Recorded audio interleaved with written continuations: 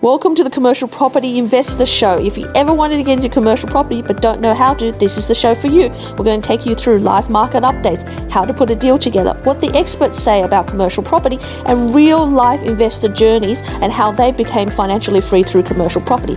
Sit back, relax, and enjoy the show. How do you identify a good commercial property with a bad commercial property? That's the million-dollar question. Well, join me at this podcast and I'll show you how to identify a good property versus a bad property. But the most important thing is what's suitable for you might not be suitable for others. So let's lay out this strategy so you totally understand what to look for when you buy your first commercial property. So there's lots of naysayers in the market when you go into commercial property. A lot of people tell you what not to buy in commercial property rather than what you should buy. So you're confused as to which is the correct commercial property for you and which isn't. And as a result, you stop looking and it all becomes all too hard. But what you really want to know is what's a good commercial property versus a bad commercial property. You see, really in commercial property space, there isn't such a good commercial property versus a bad commercial property.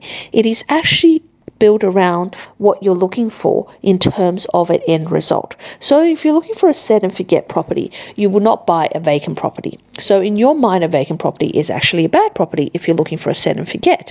But if you're looking for a property with an uplift, then obviously a tenanted property is not suitable for you because that's not going to give you the uplift in the future. So when you are looking for an uplift property, a tenanted property is a bad property. So it's all a matter of perspective.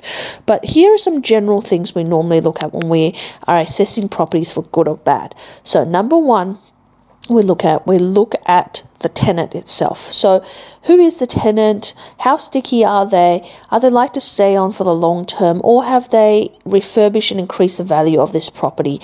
And if they're not there, how can you change the premise to make sure that you can entice other tenants?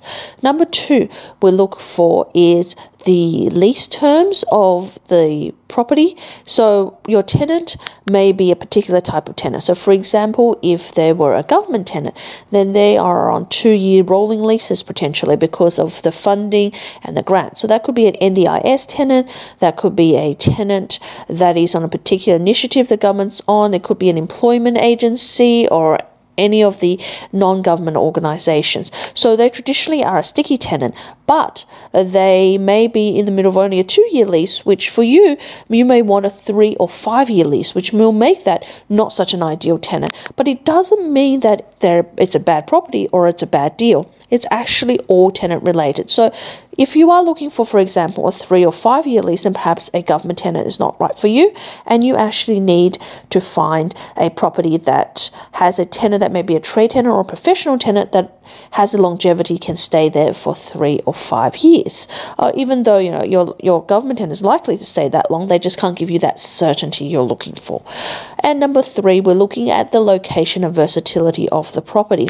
So for some of you, you want to be buying a property that's a destination tenant. So for example, if you're buying a property like a KFC or a Macca's, a childcare centre or petrol station, they are destination tenants. They're purposely built often for the tenant, and they can have one single use. It's very hard to repurpose or reposition that property. But as a destination tenant, they work really well. Doesn't matter where they are, people will always find them, people will always go there because there's a particular need. That's like a surgery, like a day surgery, or perhaps like a medical center or a specialist clinic. You'll always find them even though they may be slightly further away from where you are, or they may be in a place that's really inconvenient for parking. But because of their reputation, because what you need to get done, you will always go to them. So for some of you though who want versatility in the premise, that might be a bad deal. But in actual fact, for someone who wants the longevity of having that tenant there all the time, that's not a bad deal. So you see, it's a matter of perspective. If you're looking for a premise that's versatile, that can go from a dentist to a hairdresser to a restaurant, then you're ideally looking for a premise that may be a ground floor retail tenant, but something that has these attributes. So it may be that it has access to a grease trap, even though your dentist tenant is not going to need it, but later on down the track it cafe tenant's going to need it. It may have access to plumbing that your dentist is going to need, and in the future your hairdressing tenant is going to need as well. So it might have certain electrical points or certain data points that may be best for later on if you have a professional tenant like an IT company, or even a government type NGO might come in and they need particular data points in there. So you may be needing to find a property that has these type of attributes. So for example, a warehouse with 3-phase power is always very popular, very important, because if you are going to attract a tenant that may want to do commercial cooking, or they may want to do cold storage, or they may want to do some kind of production, they're going to need 3-phase power. Whereas compared to a normal trade tenant, which might only be doing some minor mechanic works or be treating it as a warehouse storage space. So you want to have that versatility. So it's important, depending on your end goal, to determine whether you need versatility in the property as well. And that flows on to the number 4 thing about location. People talk about location. Now that's extremely important for a residential property. For a commercial property, it's really about access. It's actually about how clients can access you. So if you are a logistics company, you want to be located maybe not in the center of the city or a hub. You actually want to be located outside in a different areas, and it might be in a business park or even standalone where you're closer to major roads and highways, so that you can get on the road with your freight and with your stock straight away, and other people can deliver things to your premise easily, rather than having parking issues and access issues if you're in the city. Now, if you were looking for a property that may be easily tenantable, then access may become less important, but the location of the property becomes more important.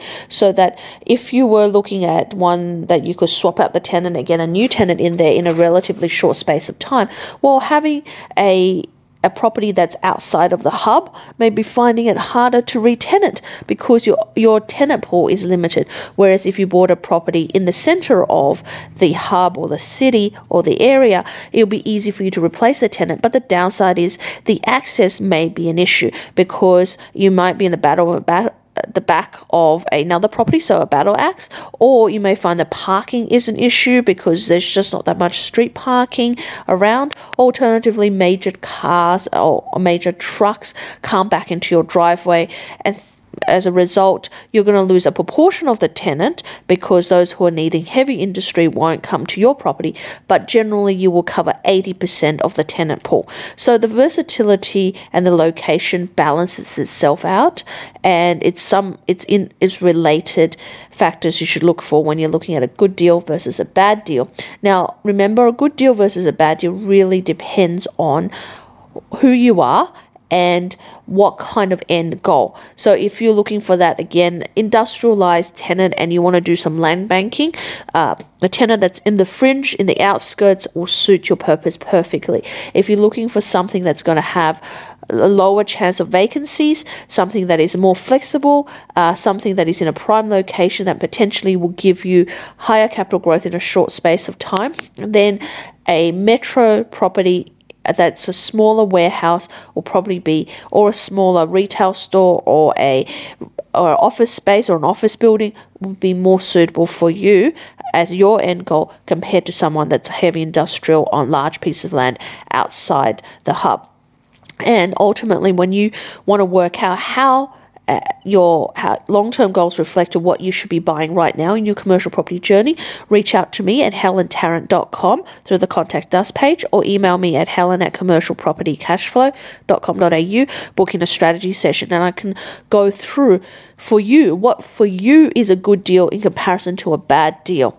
And finally, talking about that, let's come to the last point, is price point and returns. So those two are again interrelated, and the reason they're interrelated is because sometimes at a certain price point, you can only get a certain returns. So for example, if you're looking for a property under, let's say, $500,000, it's a very competitive market, because anybody can pull out $150,000 from their equity, if they have equity from previous investments, and do a commercial property deal under 500,000.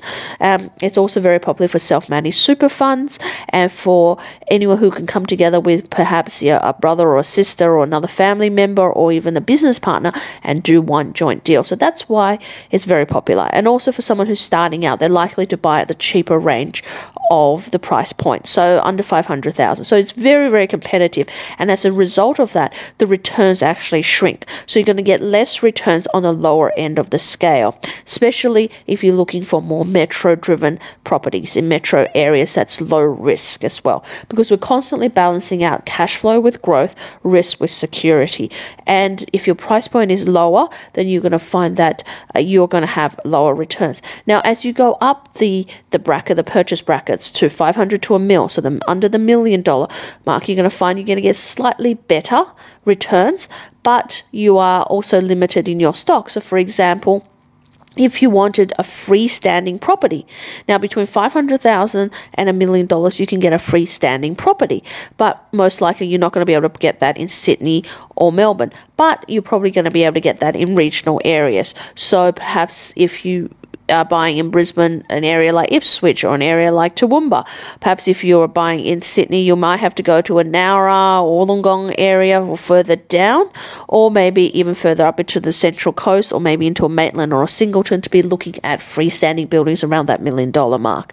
And again, that when you're looking at freestanding versus strata, you're going to find there's quite a lot of competition for freestanding, so you're going to pay a little bit more and going to have less returns.